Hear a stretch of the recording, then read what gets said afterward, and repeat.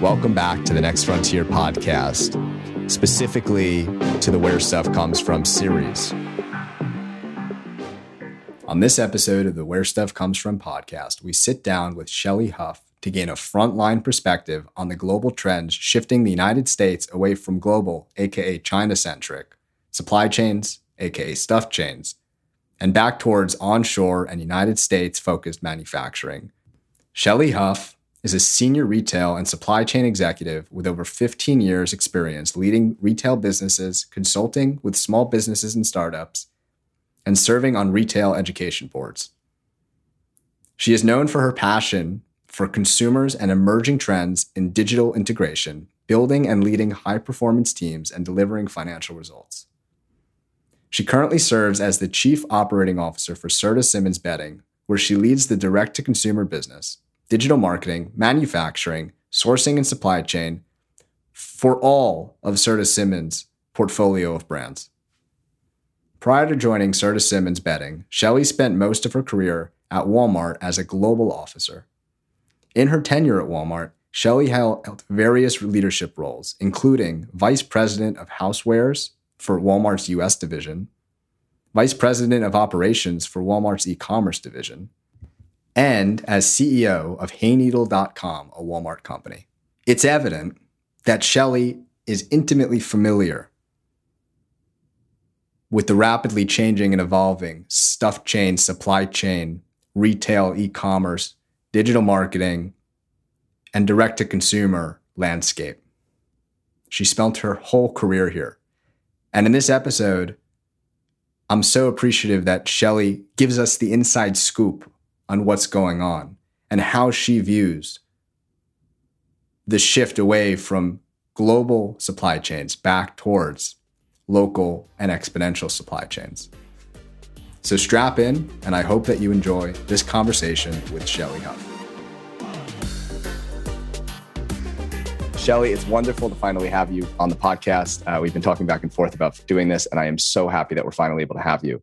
Since we last spoke, there has been a lot of craziness that's unfolded in the world. So how are you doing, and how is Tough and Needle doing, and Serta Simmons? And tell me a little bit about what's been going on. Sure.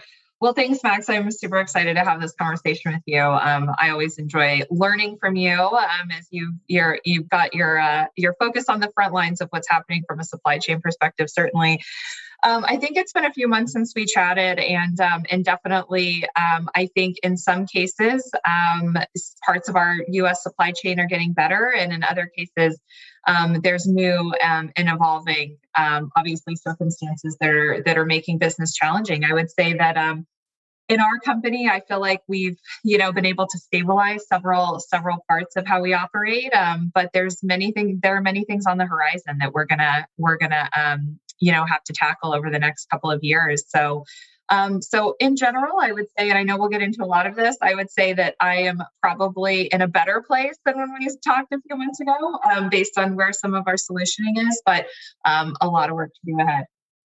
Thank you for that. And I know that I have this questions list from way back when we first spoke, and it is still very relevant. So I guess on this conversation, I'm looking forward to, number one, understanding a little bit more of your background. And you come into this supply chain chaos that we're facing right now as a larger business community, and as every individual. I mean, every single one of my friends who I ask about shortages, they've all had 3 or 4 shortages that have impacted their ability to access, whether it be a luxury good or some sort of food item or even medications and whatnot. But you have a very unique experience at coming into the supply chain disruptions that we're seeing right now. You've worked at Walmart.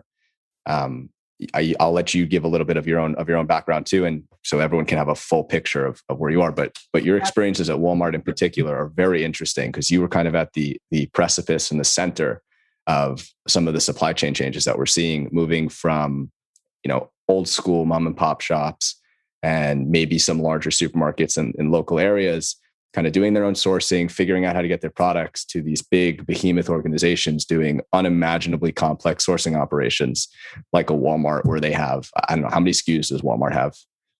I think in a store, it's something like 500,000 SKUs or something. Holy crap. In a single store. So it's when crazy. you say, like, how many items do they sell online? It's obviously millions, right? And then there's different permutations and combinations based on localization and different things like that that obviously make that even and it's the number of SKUs that they replenish in the US just astronomical. So that is mind-boggling, and I want to understand some of that experiences and your unique perspective. So I'll leave an open-ended question. Could you give us your perspective prior to Serta Simmons, using what you learned at Walmart and whatnot? What's going on right now in the supply chains? Before you do that, though, what did you do at Walmart, and how is that relevant to this conversation? Sure. So I spent the majority of my career before Serta Simmons at Walmart, and I was a merchant, which essentially means you run a P&L for Walmart. And my first job there was managing it was around an $80 to $100 million category of plant food, and I spent time at like chicken fertilizer manufacturers and different things like that for them. But Walmart back then when I joined, it always has been a really cost-conscious company, right? So you got a real job as soon as you joined, and at that point we hadn't fully built out the cross-functional nature of merchandising. So you were on all your own sourcing trips if you were importing from overseas. So I think the first time I went to on a buying trip to China was in 2006, which is definitely a different China than it is today. And so spent the majority of my career in merchandising, leading merchant teams, product development teams, sourcing teams, and really building businesses for Walmart. So in 2015, end of 2015, I moved from Walmart's brick and mortar operation into their e-commerce operation. So at that point was helping build out their digital capabilities and all the same things that impact you in a store, from item availability and how we ship to consumers and how we serve consumers, different solutions to the same initiatives. And then, my last role with Walmart was the president of HeyNeedle.com, which is a direct-to-consumer home furnishing company, where I really learned about direct-to-consumer. So that's a little bit about my background, certainly with Walmart. Coming into Serta Simmons, I obviously came in during COVID, started the company during COVID. So I just met some of my coworkers for the first time in person a couple of weeks ago after working with them for 14 or 15 months, which is really strange because you're used to seeing people on a screen and then all of a sudden they're 3D and you get to just stare at someone, in three-dimensional terms, which is super interesting, but it was a lot of fun.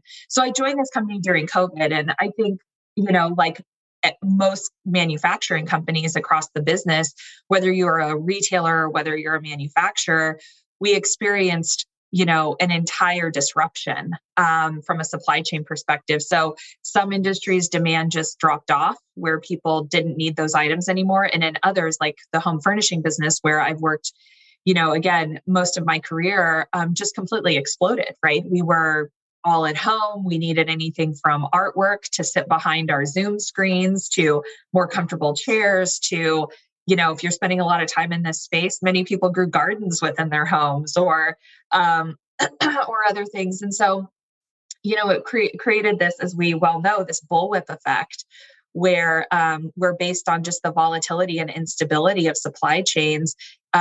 We are now completely disrupted and out of a lot of not only raw materials, but items in general that we can serve the market. So, what I'm seeing now is disruption across every facet of how we operate. So it's from containers to logistics to labor to raw materials to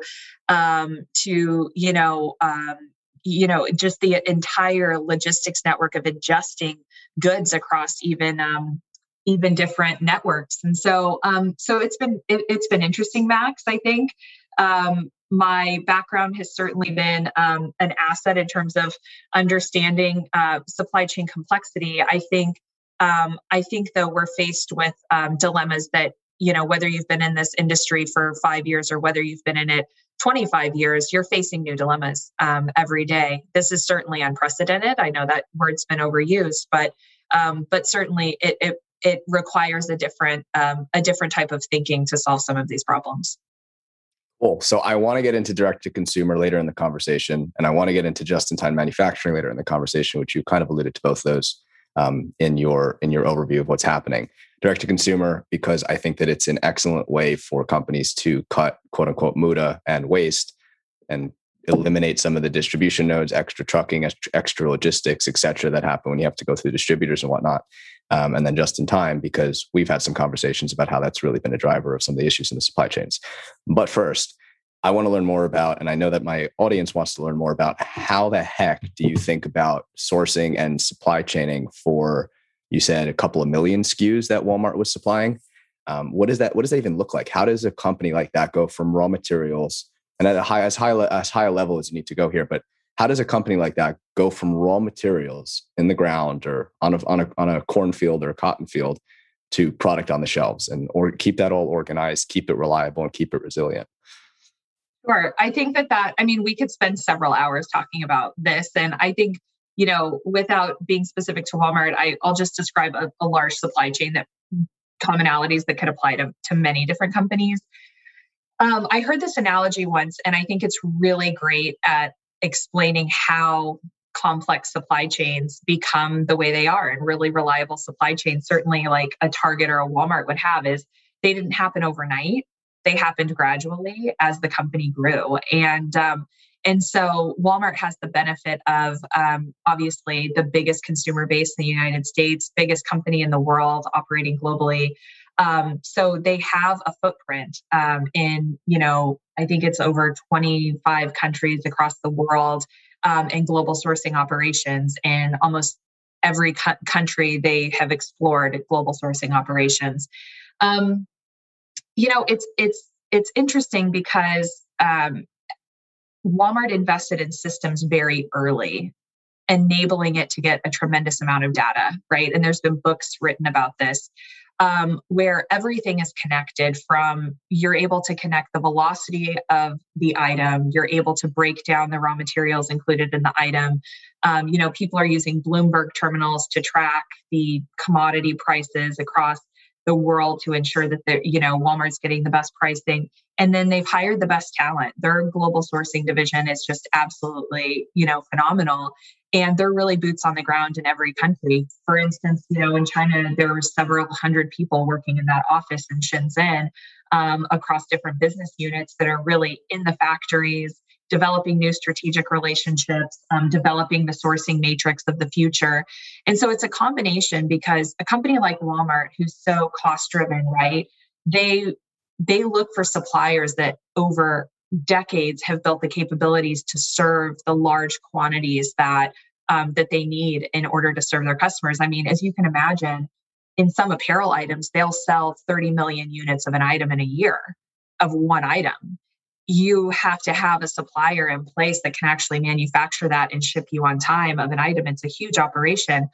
At the same time, because there are so many different changes across not only Asia, but the world, Walmart has, and other companies have, a very good view of experimental relationships and strategic relationships, and taking a look at how you diversify different things. If this happens, then we do this. So the contingency planning and the strategy around the partnerships with the countries in which it operates, as well as, what it actually manufactures and how that gets done, is quite complex and built out over time. One of the things that I think is most impressive is just the values and ethics that they've built in over time around how they operate and how they go to market in these areas. I think that when you look at, the supply chain of the past, when we've talked about, just in time or single source, companies that have strategically thought about contingency planning, and thought about scenarios like, if a global pandemic hits, then what happens? We're much better positioned, right, going into this year, than many others who did not anticipate the severity of the supply chain disruption that we have. So at scale, I can't even describe the global operation that exists with a Target or a Walmart. Thousands of people involved, the best in the industry, making that happen. Very impressive. But it's almost like when you plan, we would plan this annual annual event every year where thousands of people would fly into Arkansas for a shareholders meeting, and you've got to book hotels and all these logistics. And I heard someone once say, because it's so impressive, that whole week and how they do it. And I happened to ask the person that did it. I said, "How did you get a team to pull this off? This thing is just massive every year." And he goes, "Well, I mean, I've been here a really long time, and Shelly, it started with like 100 people. And then the next year we had 110. And then the next year we had 120. So, and then we built to thousands, right?" And that's kind of how you see a supply chain like that develop over time. It's like, at one point there were 5 stores, and then there were 100, and then there were 1,000, and then there were 5,000. And so you can imagine over time, just the network that's been able to be developed as a result of that. Okay, so you said something interesting, and I'm harping on it for a specific reason. You said that a company like Walmart might end up having folks at Bloomberg terminals tracking commodities. Does Walmart go all the way down the supply chain to cotton fields in name a location, or to mines in the Congo, or to oil wells in South Texas? Is that the level of detail that Walmart sourcing team? If you can't share specifics, then that's totally fine. But at complex organizations like this, are they going down that far and developing suppliers all the way down the supply chain? And maybe you could also define supplier development and kind of how that works and how Walmart might work with the ecosystem. Yeah, 100%. And I think that they've published, this information. And certainly when you look at, some of their documentation around environmental sustainability, you see a lot around sourcing and sustainable sourcing and cotton and things like that. I think at one point, probably in 2007 is when Walmart, I think, had a joint venture buying its own organic cotton fields to manufacture apparel. They definitely track down to the raw material level, all the components that go into an item. And I think Walmart, because it's so big, and as you can imagine, has so much of a responsibility in how it operates across multiple different countries. They have to have a full transparency into their supply chain, right? Because they don't ever want to get surprised if somebody is using something that they shouldn't be using, or outsourcing, their agreement with Walmart. So they get pretty into the details about in terms of how they operate, and they should. They've got a lot of responsibility, and they, take the steps needed to ensure that they have as much transparency as possible. And when it comes to something like supplier development, we have a lot of SMBs who listen to this show. If they are an SMB, how can they, more, I don't want to say leverage, and I think that this might even be kind of an old world question, pre-pandemic question, but how would an SMB work with a Walmart on their end to get Walmart what they need and help get their products into Walmart, or help get their raw cotton into Walmart, et cetera? Is it a two-way relationship that's being facilitated, or is Walmart kind of putting out an RFQ and small businesses are bidding on it and whatnot? Yeah, I mean, there's multiple ways that Walmart meets people, right? They have a supplier development office. They also you're able to submit items, I believe, on Walmart.com to even be considered. And they have, and it goes directly to the buyer.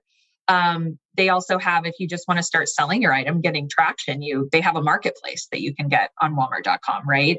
And start learning, whether the item, should be sold in a bigger way.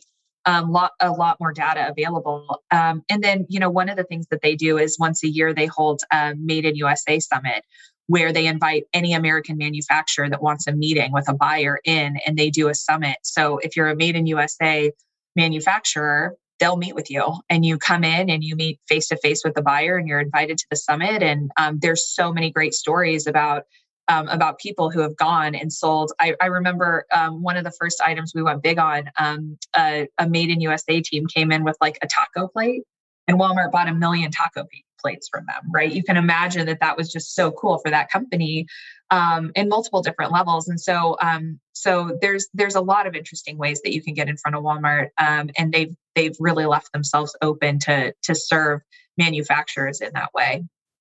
Cool. And I imagine it's similar at a lot of these massive supply chain organizations and whatnot. So moving away from Walmart, Certis Image is a very interesting company from the conversations I've had with you, because from what I understand, you make a lot of your finished goods in the United States, which is rare in this market. So can you tell us a little bit about what does Serta Simmons do? What does Tuff and Needle do? And then we can get into more specific questions. And I also want to figure out, because the name of the podcast is Where Stuff Comes From, where the heck do mattresses come from? Perfect. So Serta Simmons, in general, Serta Simmons has been making mattresses for over 100 years, right? And which is really impressive. And they've been making them in the United States, which is just fantastic. We have many employees at our company that have been here over 40 years, which is just so fun to see. They acquired Tuft & Needle in 2018, and that was their entry into the direct-to-consumer business. And so I serve as the CEO of Tuft & Needle, as well as the Chief Operating Officer for Serta Simmons. So a little bit about that relationship is that the teams are really still in it, moving through a digital transformation, building working teams, working together, sharing data and insights. And so it's a really fun time to be at the company. We operate 27 manufacturing facilities across North America. 21 of them are in the United States.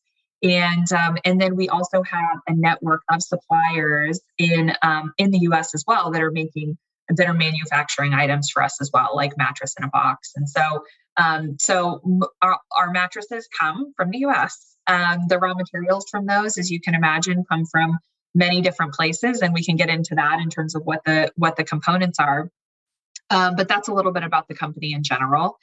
From a raw material standpoint, in terms of where do mattresses come from, right? So mattresses are primarily made up of, I look at it as 4 things. It's foam, coils, glue, and then whatever fabric casing you're putting it in, right? As simple as that. What about the love? I heard that there's a little bit of love put in there too. As cheesy as that sounded. Love, craftsmanship, just amazing. So anyway, so that's a bit of about what goes into a mattress. So primarily when you look at foam, the primary raw material that goes into foam are chemicals, right? In order to make foam. So there's several foam manufacturers, foam pores in the United States. Sorry, what type of foam is it? All like polyurethane, polyethylene foam? Yeah, that comes from like oil derivatives. Yeah, oil derivatives primarily. So there's been articles published on this year too, that when people stopped driving and using less fuel, there were fewer oil derivatives, right? And so you start getting into what shortages in terms of raw materials were really impacting this industry. In terms of coils, there's this really cool company, I'm sure you've heard of it, Leggett & Platt. They're based in Missouri. If you haven't heard of it. Okay, so Leggett & Platt is one of the biggest coil manufacturers in the world, and they happen to be in the middle of Missouri. They patented the coil, I think, in the late 1800s. And coils are all made out of steel, mostly. So when you go visit them, it's actually such an impressive operation that they run there. And so, we source most of our coils from them, as do most coil folks that put coils in mattresses. And then you have glue, and then you have, fabric that essentially is the mattress encasement. Those fabrics can come domestically, they can come globally. Some people import them, but that's essentially where mattresses come from.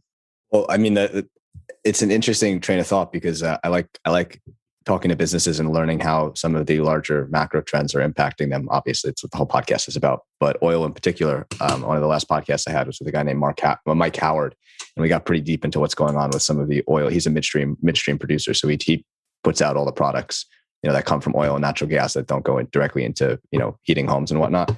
And we had a long conversation about this and kind of where all that comes from. So I'd refer people back to that episode if they want to go further down the rabbit hole.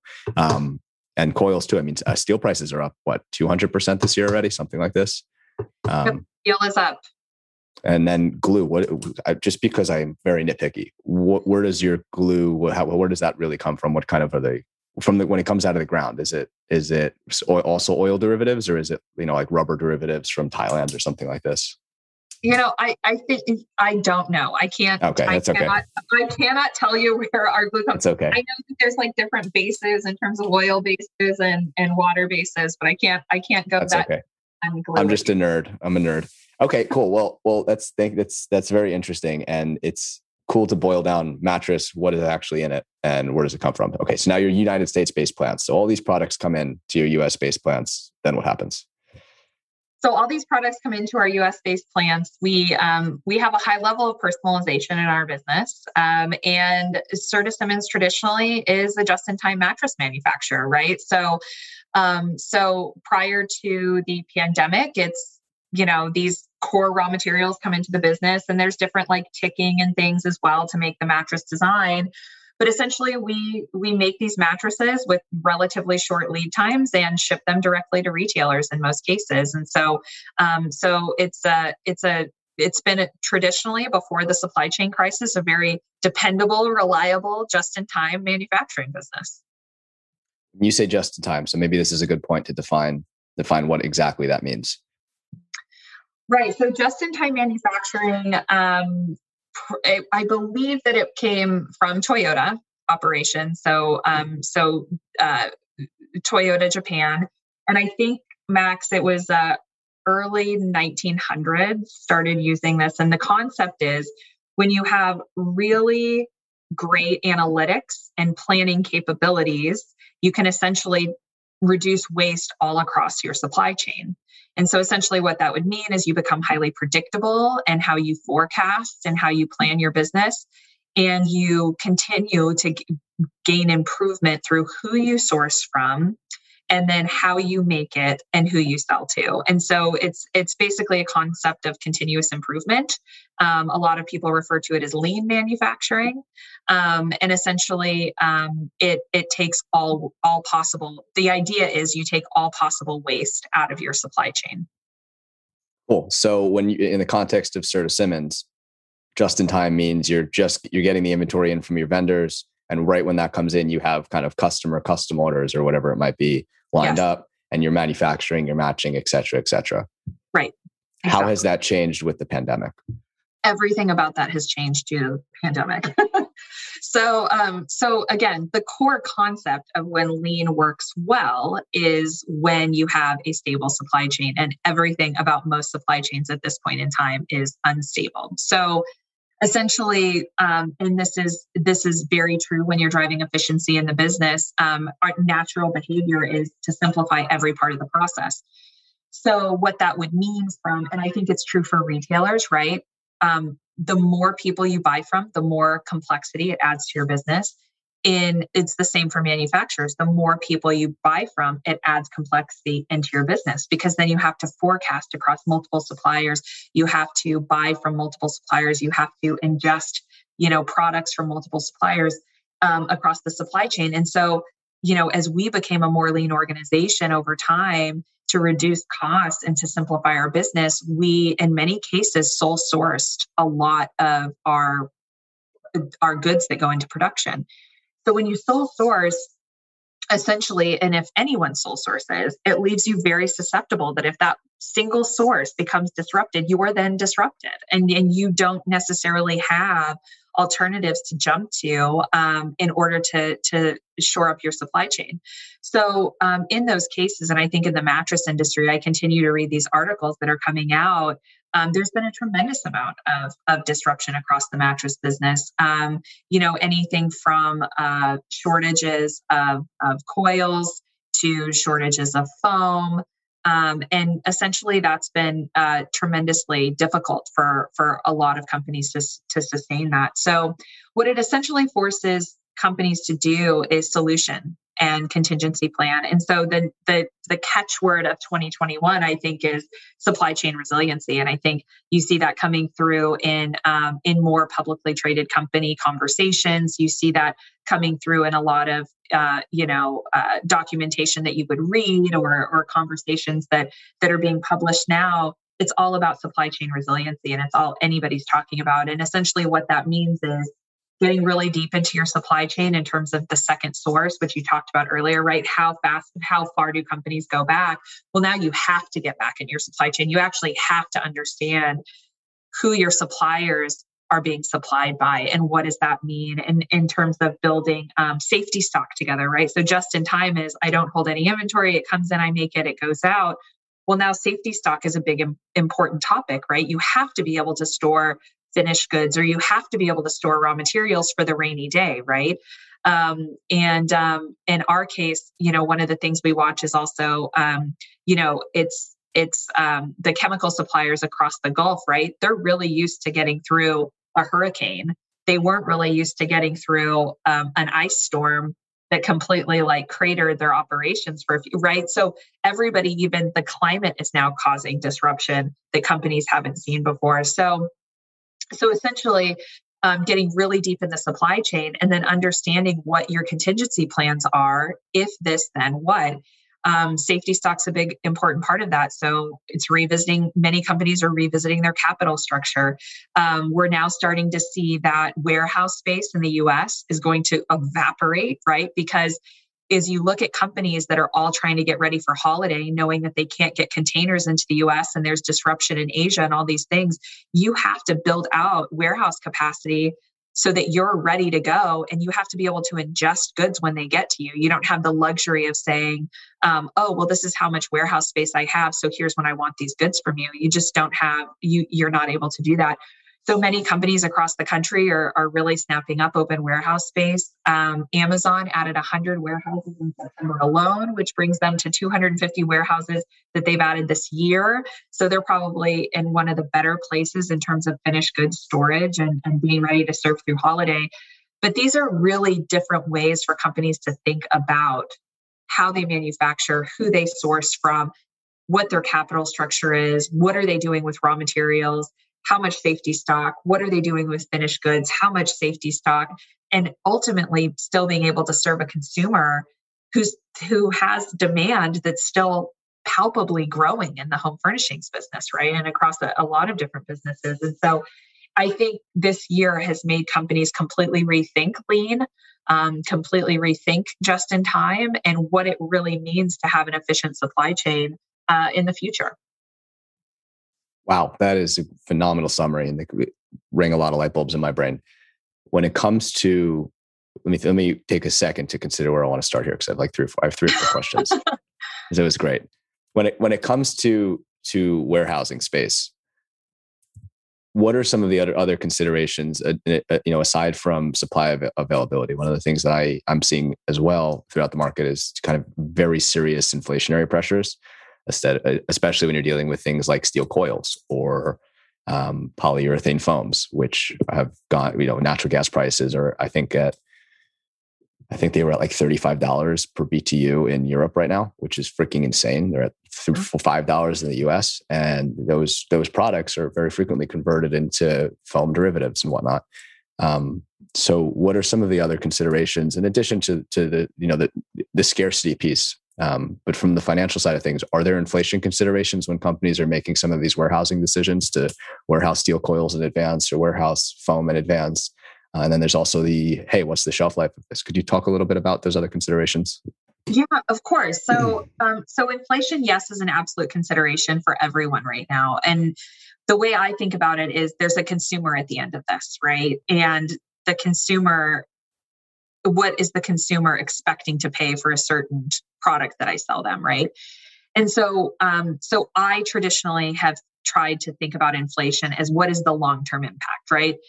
If this inflationary pressure is going to only last 3 to 4 months, we can probably hedge a little bit to say, right, like the consumer may not get impacted as readily, right?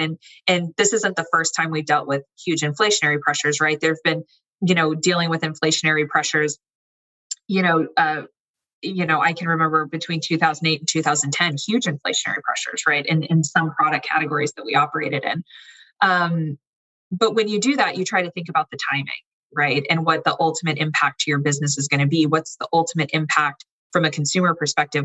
What's the ultimate impact from a trust perspective? So I've tried to think about it in buckets of what is the lifeline of the current inflationary pressures from raw materials? What is the lifeline of the current inflationary pressures from a labor standpoint?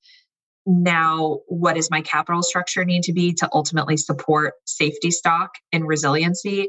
And now, what is the cost of all of that ultimately within the constraints of how I operate? And so when I look at it that way, I think, and I might be wrong, right? We'll listen to this from a year from now and I'll be like, great, okay, we're just thinking about this, right? And I may be wrong, but I think labor is going to be the stickiest part of inflation. I honestly think that, and I think that when I look long term, the American worker, I don't think the American worker is going back, to how things were a year ago, certainly, or a year and a half ago. So basically, I try to think about what inflation do I need to plan for long term? What's the stickiest? In terms of investing in additional warehouse space for resiliency, in terms of, warehouse pricing going up, freight is going up across the US, container prices are going up across China, trailers are at a shortage now in the United States, right? You've got all these things playing into the fact that our cost to serve is going up in almost every area. And so I think you have to have these conversations of what can you bear? What can the consumer bear? We have a tremendous amount of great suppliers that are supplier partners in my business that we're working together to understand what that means. So there's a lot of open questions, but we try to forecast it and get as much information as possible to make the smartest decision for our consumer and our business. A few more questions on your previous deep dive into just-in-time. What about just-in-time still works in this environment? I think when you get into the plant level, right, and the manufacturing level, there's still so many efficiencies and improvements you can have in just day-to-day operations, right? Mattresses is not an automated business.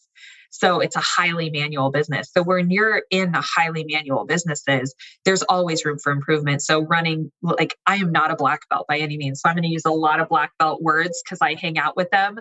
And many of them black belt in jiu-jitsu or black belt in lean? Lean.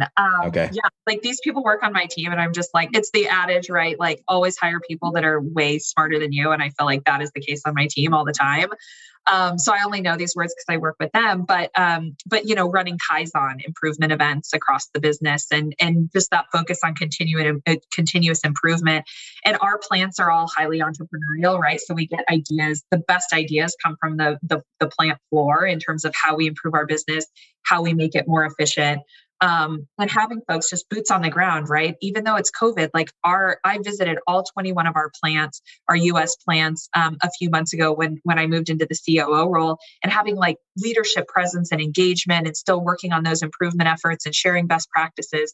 That part of lean is still, is still probably the biggest part that everyone is still leveraging, I would say across the board, because probably, just based on what's happening in the US, we're probably not getting more efficient in terms of supply and definitely not more efficient from an efficiency perspective that's impacting our cost to serve. So. Yeah. One of the fallacies that I am fascinated by is the bias to when something doesn't work and you have a buzzword like just in time and things break because just in time was misused. There's a tendency for, number one, the media to say, blame everything on something like just in time. And then for folks who are using that tool who don't necessarily understand how it's supposed to be used to say, oh, I guess this doesn't work and throw the baby out with the bathwater.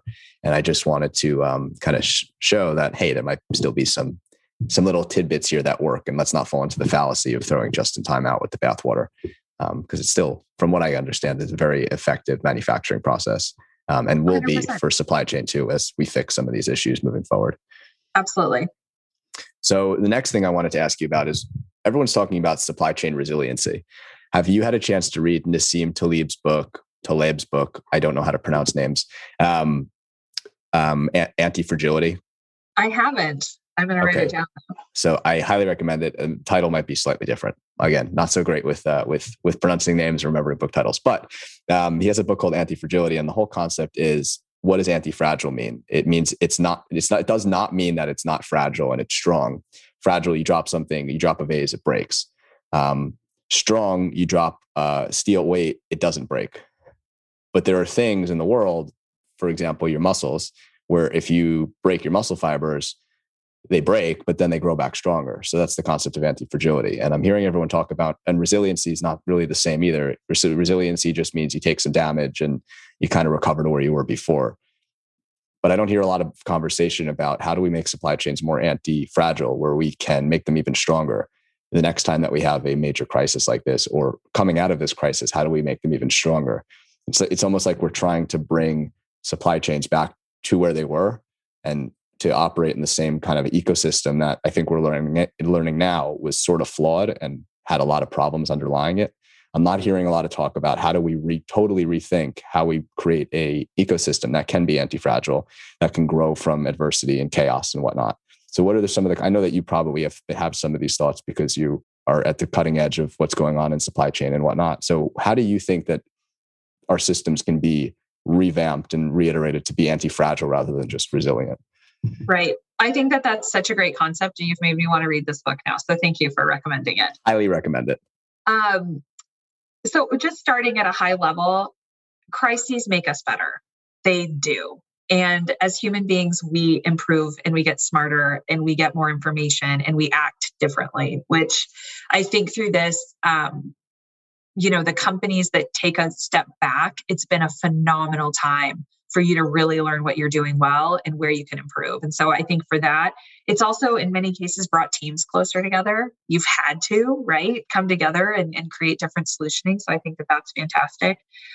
I think what we're seeing is when you talk about anti-fragility is really a return to this conversation around localized supply and what that means in terms of really building blocks that are sustainable for the future that still give you a tremendous amount of speed, but you're essentially working on business development and developing relationships and working differently even with your current suppliers to improve things like that. So supply chains were so reliable and predictable in the past that you could essentially get raw materials or items from anywhere in the world with certainty, and they could arrive at your doorstep literally through somebody like Amazon. That isn't the case now. So you have to rethink everything. And so part of this anti-fragility concept is actually how and where are you getting things for the future, because that's going to matter. And I think the conversation that I've seen is this return to this concept around localization and local sourcing. So I've seen that work in two areas, right? I've seen some Chinese suppliers that are not shipping as much to the US and kind of pulling back in that area and rethinking their US operations in general. And I've seen others that have said, okay, I actually need a localized presence there, so I'm going to invest in a localized presence. In some areas, we're seeing different companies build up manufacturing capabilities in Mexico, for instance, that used to be manufactured in Asia, right? There's a tremendous amount of disruption in Asia due to COVID and other elements there. But really, do you become more efficient when you just get on the same continent to manufacture and get closer? So I think that there's a lot of things that are happening that are new and unique solutions that companies haven't quite honestly had to think about in the past that they're now thinking about in terms of the next time something like this happens, do you have more optionality? To me, that's anti-fragile, right? Is when you increase your level of optionality and you increase your level of resiliency so that, like, for instance, with this container situation, we're now paying 23,000 plus for containers coming out of China that we were paying 4,000 for a few months ago. What does that mean in terms of how we think about even resiliency or anti-fragility in terms of your cost structure and what your optionality is with cost reduction or minimum impact to cost increases that are coming in different parts of your supply chain? So that's how I think about it. There's probably other ways to think about it, but when I look at resiliency, it doesn't just mean diversification. It means optionality, significant optionality, and efficiencies. And I think we're going to see a lot of different changes happening as a result of that. We could spend a lot more time on the China conversation. I will table that till we have you back on, if you're willing to come back on at some point over the next months, years. I don't know. I hope that we have a long, fun relationship because I think that some of the things you said about China are very interesting. I think there's some security law considerations in China that I've talked about on other episodes. And we chatted about a little bit. And then what's happening in China too now is their factories are not producing. We have factories and we're trying to get everything to the United States as quickly as possible, but we just acquired a company and there are factories in China that make hoses, right? they're not producing right now because there's an energy shortage in China. So not only is there a 60-day delay to get things off the boat once they get to the port of LA, not only are shipping costs ridiculous coming out of China, not only is there a trucking and container shortage in China, but now the factory is not even producing. So the benefits are really shaky. So China's a whole other beast that we could get into. And then one of the other localism things that I've seen is I saw a company who had 3D printing capabilities, and the 3D printing a certain plastic component was, I don't know, 4 or 5 times more expensive than it would have been total landed to get it from their injection molded or whatever plastic processing supplier that they were doing previously. But their supplier wasn't shipping, or they couldn't get it off their boat in LA or something. So they had this 3D printing capability. They had, a technician and an engineer who know how to use it. So they quickly thought through, okay, what can we do to solve this sourcing challenge? And they did a short run on their 3D printer of this plastic component. And even though on a per unit basis without shipping, because container prices are so much higher now, so I don't even want to consider that because I don't know at what point in time this was, but it was 4 or 5 times more expensive. They were still able to ship their larger product. And it was such a small component that it didn't really eat into their gross margin for that product. It maybe had a few basis points of impact, but that allowed them to ship their product that was dependent on this one little piece of inventory that they weren't able to get elsewhere. So the localism thing, I think that not only is it on the same continent, but how can you rethink what your capabilities are within your own factory and within your own shop, both in terms of talent and capital, I think is interesting. And technology really enables that too. We're a few years away, aren't we, from each having a 3D printer in our homes, which will be. I think we're there. I think I'm a big advocate for everyone buying a 3D printer. I think it's such an important piece of seriously creating a much more resilient local supply chain. Because right now, if trucks stop running and your water main breaks, or you have a pipe that breaks, you have no ability to go replace that. If you have a 3D printer, you have some capability to go figure out how to work around the solution to get that fixed on your own at your own home. And it's not super technical either. I mean, you could hire someone online to do the design for you and then hit print on your file and you have it right there, as long as you've stocked enough 3D printer raw materials. But this is for another time.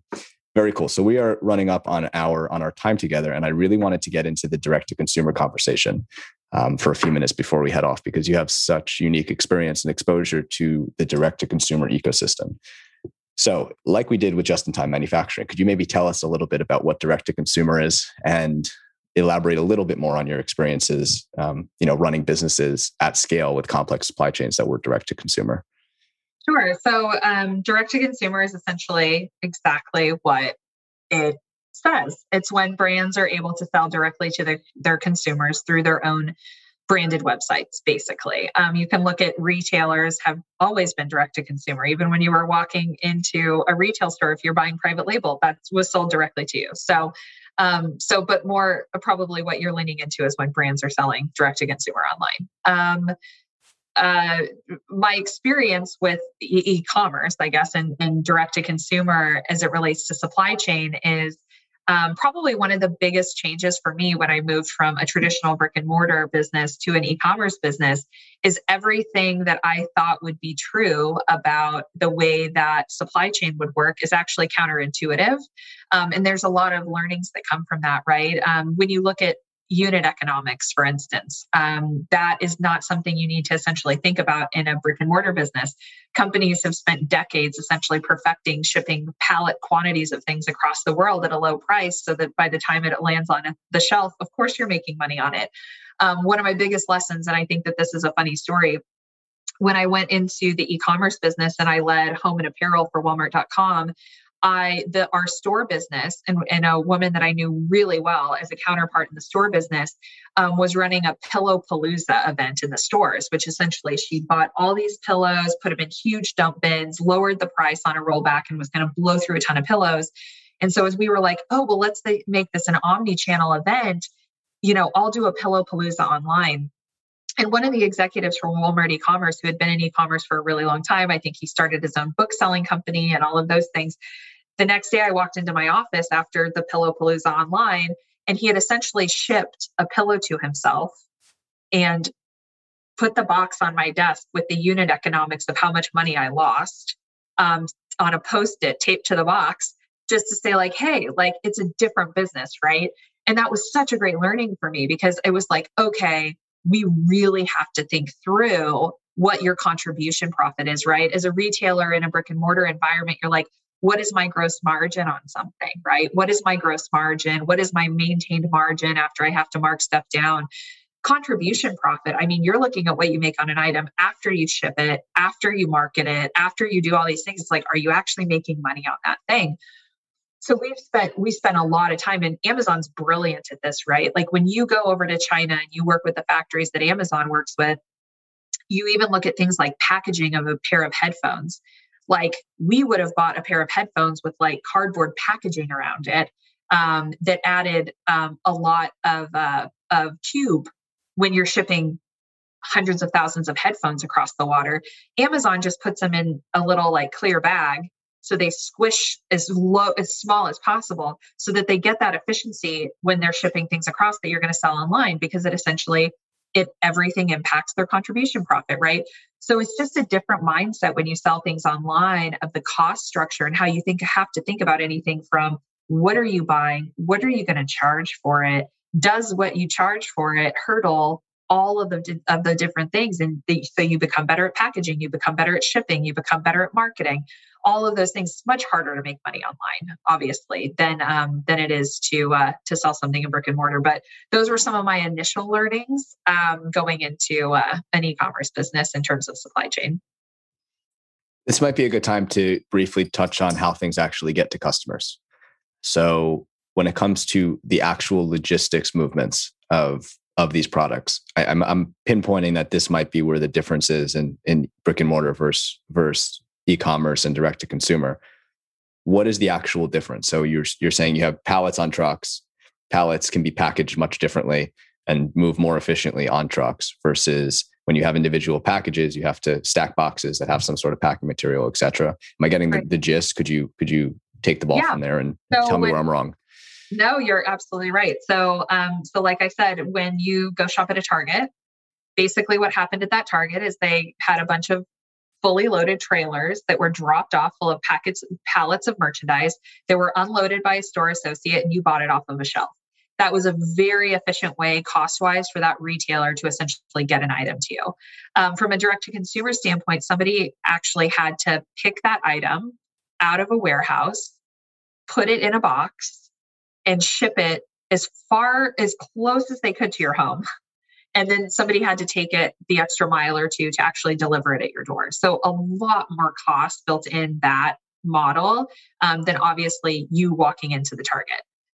You see a lot of retailers now incenting their customers, come pick it up in store. That's because you save them all that money by you actually going to pick it up versus them paying to deliver it to your home. Amazon, again, they're just world class, right? In terms of how they do things. I think I was telling somebody the other day, I'm like, Amazon's going to have a warehouse, I think, outside of every single person's neighborhood, right? Where they're just like picking it out of the warehouse and dropping it off at your door. It's that impressive.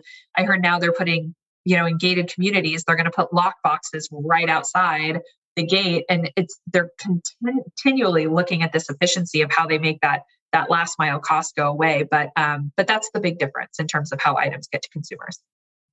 What are some of the pros for direct to consumer? So those are some of the challenges that companies face as they're pivoting from brick and mortar to direct to consumer. What are some of the benefits and efficiencies that people gain? So there used to be a lot of efficiencies. When you look at the direct to consumer companies that started probably 7, 8, 9 years ago, that was an amazing time to start a direct to consumer company. Not a lot of companies were in the digital marketing space. So you had a huge amount of marketing efficiency. And I want to talk about that because that's probably the biggest change over the last 6 months that's impacting direct to consumer companies. But you had a tremendous amount of marketing efficiency. You got full end-to-end control of your brand. You got a direct relationship with your consumer. That's still true, right? I think every brand should have a direct-to-consumer presence because you get first-party insights. You're able to have direct contact with your consumers. Any day that we want to, we can call a consumer and ask for feedback. You can email them directly, figure out what they're interested in. You just get a lot more first-party insights around who's buying your product. Again, so controlling the brand experience, direct first-party data relationships with your consumers that essentially allow you to make your brand better. In many cases, for instance, at Tuft & Needle, if we get feedback from a customer about something they like or didn't like about one of our products, we'll go change the product based on that. And it's very easy for us to do that. And we have those conversations every single week. It's like, oh, this is a problem with this cover. This is a problem with the zipper. This is a problem with this chair. We'll go fix it. And so we are able to react much more quickly. Whereas if we were selling through a retail location, we wouldn't necessarily get that feedback. The customer might complain to the retailer and not to us. That has essentially, I think it's a very difficult time to start a direct-to-consumer company right now. It's a very difficult time to be a direct-to-consumer company right now. One of the things that's impacting that the most is the change with the iOS 14.5 update that impacted privacy. So you can see now, Max, I was playing data on this the other day because this is the most fascinating news coverage that I'm covering right now, right? And trying to learn more because it's happening in real time. Is when Apple first announced that it was going to allow people to disable cookies and not be tracked across sites, we were like, okay, how many people are going to opt into that and how many aren't going to opt in? We didn't know at that point how it was going to impact the digital marketing efficiency, which is the biggest spend of most direct-to-consumer companies. Once it hit a 70% adoption rate, you saw the tipping point happen where now your cost per clicks in some cases are double than the year before for a lot of companies. They're having to pay twice as much to get the same sale that they had before. And that's just because they need to market to twice as many people because they don't have the cookie tracking like they did earlier. The marketing became much less efficient. So when you look at direct-to-consumer companies, and I advise a lot of direct-to-consumer companies, and I worked a lot in the past with them, they spend their biggest expense is marketing. So when you look at a company that's having to spend potentially, $100 million versus 50 to get the same revenue, that's a big problem, right? And so what you're seeing now is Facebook and Google controlled 85% of all ad dollars in the market, right? They're the masters of the universe, these companies, in terms of digital marketing. Now that they're becoming less efficient, you're seeing this change in where ad dollars are going. So Amazon's the biggest beneficiary of that, right? Because more people are like, okay, well, Amazon has just as much first-party data. Maybe their algorithms can help me better market to the consumer I want to serve. So you're seeing this huge disintermediation of advertising dollars across the U.S. market. You're seeing direct-to-consumer companies that are not financially stable, that do not have a big brick-and-mortar presence in addition to their online presence, really struggle. And so over the next 12 to 18 months, if companies do not have enough cash that they're generating, I think it's going to be it's already a huge disruptor in the direct-to-consumer market, but there quite honestly won't be as many companies around operating direct-to-consumer. Still, the most profitable way for a brand to sell something is to sell it through a retailer. And so you're seeing a lot of brands who said forever, I'm never going to sell to a retailer. They're now like, all right, like Nordstrom sounds good, right? So you're seeing this out of desperation, brands having to make some very different choices or open their own brick and mortar stores in order to hedge against what's happening from a digital marketing perspective. Two trains of thought there. Number one, I've seen it up since around the point you're talking about where iOS 14 came out. What month was that in? It was earlier this year, right? Earlier this spring, I think like March-ish. Something like that. I've seen a dramatic uptick in the amount of direct mail that I've gotten from companies, which I think is fascinating. And now there's a paper shortage. So I imagine. If you want to buy direct mail, you can't because there's no paper. So where stuff comes from, it's important for everything, even marketing. And the other place where stuff comes from is important. I mean, it applies to digital systems too. Like, where does your marketing come from? I talk a lot about where do SaaS products come from, software as a service. A lot of people don't realize, hey, I'm running a SaaS company. I never have to worry about compute. But we're in a semiconductor shortage, and companies like Microsoft over the past 18 months have had instances where they've tapered how much Azure space that companies are able to access if they hadn't pre-bought kind of options to access that space. So we have to rethink everything, even digital systems. And if you're using advertising, machine learning algorithms, where are you running those algorithms? All these types of things are converging and causing some substantial, interesting problems. But what I found fascinating is you basically just described the commodity cycle, but for marketing spend, for direct-to-consumer brands, where at first things are really cheap. So you have a lot of capital flood into the market to kind of capitalize these brands. So then they start spending. So things get more expensive. They get more expensive to the point where no one wants to go spend money on this anymore. No one's spending money. So things start getting less expensive. And then it's at zero again. So then it goes back up. People start investing and comes online, and it's the commodity cycle. And it's very interesting to see that applied to the digital world in addition to the physical world. No, that's exactly right. And that's what, I can't wait to see what happens, because I'm like, okay, 12 months from now, prices are either going to go down because we've gotten better at it, right? Or they're going to go down because there's fewer dollars in the market, right? Because people aren't. So you're absolutely right. That's what I'm waiting to see. How long does it take for that to happen? So good question. And have you seen any differences between direct to consumer versus B2B brands when it comes to direct to consumer? So I guess direct to end user versus direct to business consumer, if that makes sense. Yeah. So say a company that sells industrial equipment to contractors versus a company that sells beds to people who are sleeping in them. Well, I think it's just, it goes back to the conversation that we had before, is there's inflation everywhere. There's cost increases everywhere. Where is the position of least amount of hurt right now? B2B definitely is in less of a place of hurt, even with inflation, than the direct to consumer businesses right now. I think when I look across industries and I look across channels, that's what I'm seeing. So I think when I compare the two, you're advantaged if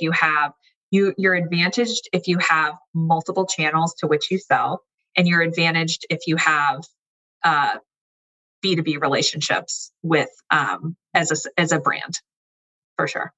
Wonderful. Well, thank you so much for coming on the show, Shelly. Thank you. I learned a ton. I have a new book to read now. Oh, I'm so happy. It's a fantastic book. I think it should be essential business reading for everyone who's suffering from supply chain stuff right now, because it answers the question of, hey, where did this problems actually come from? Not in a direct way, in an indirect philosophical way. But regardless, thank you so much for coming on the show. I'm very grateful for you. Max. I learned so much, and this was wonderful. Thank you. Thanks, Max. Have a great day. You too. Thank you so much for listening to the Next Frontier podcast. If you'd like to dive deeper into our content, share our content, or subscribe to our newsletter to get our updates delivered directly to your inbox, go head on over to nextfrontierpodcast.com to subscribe.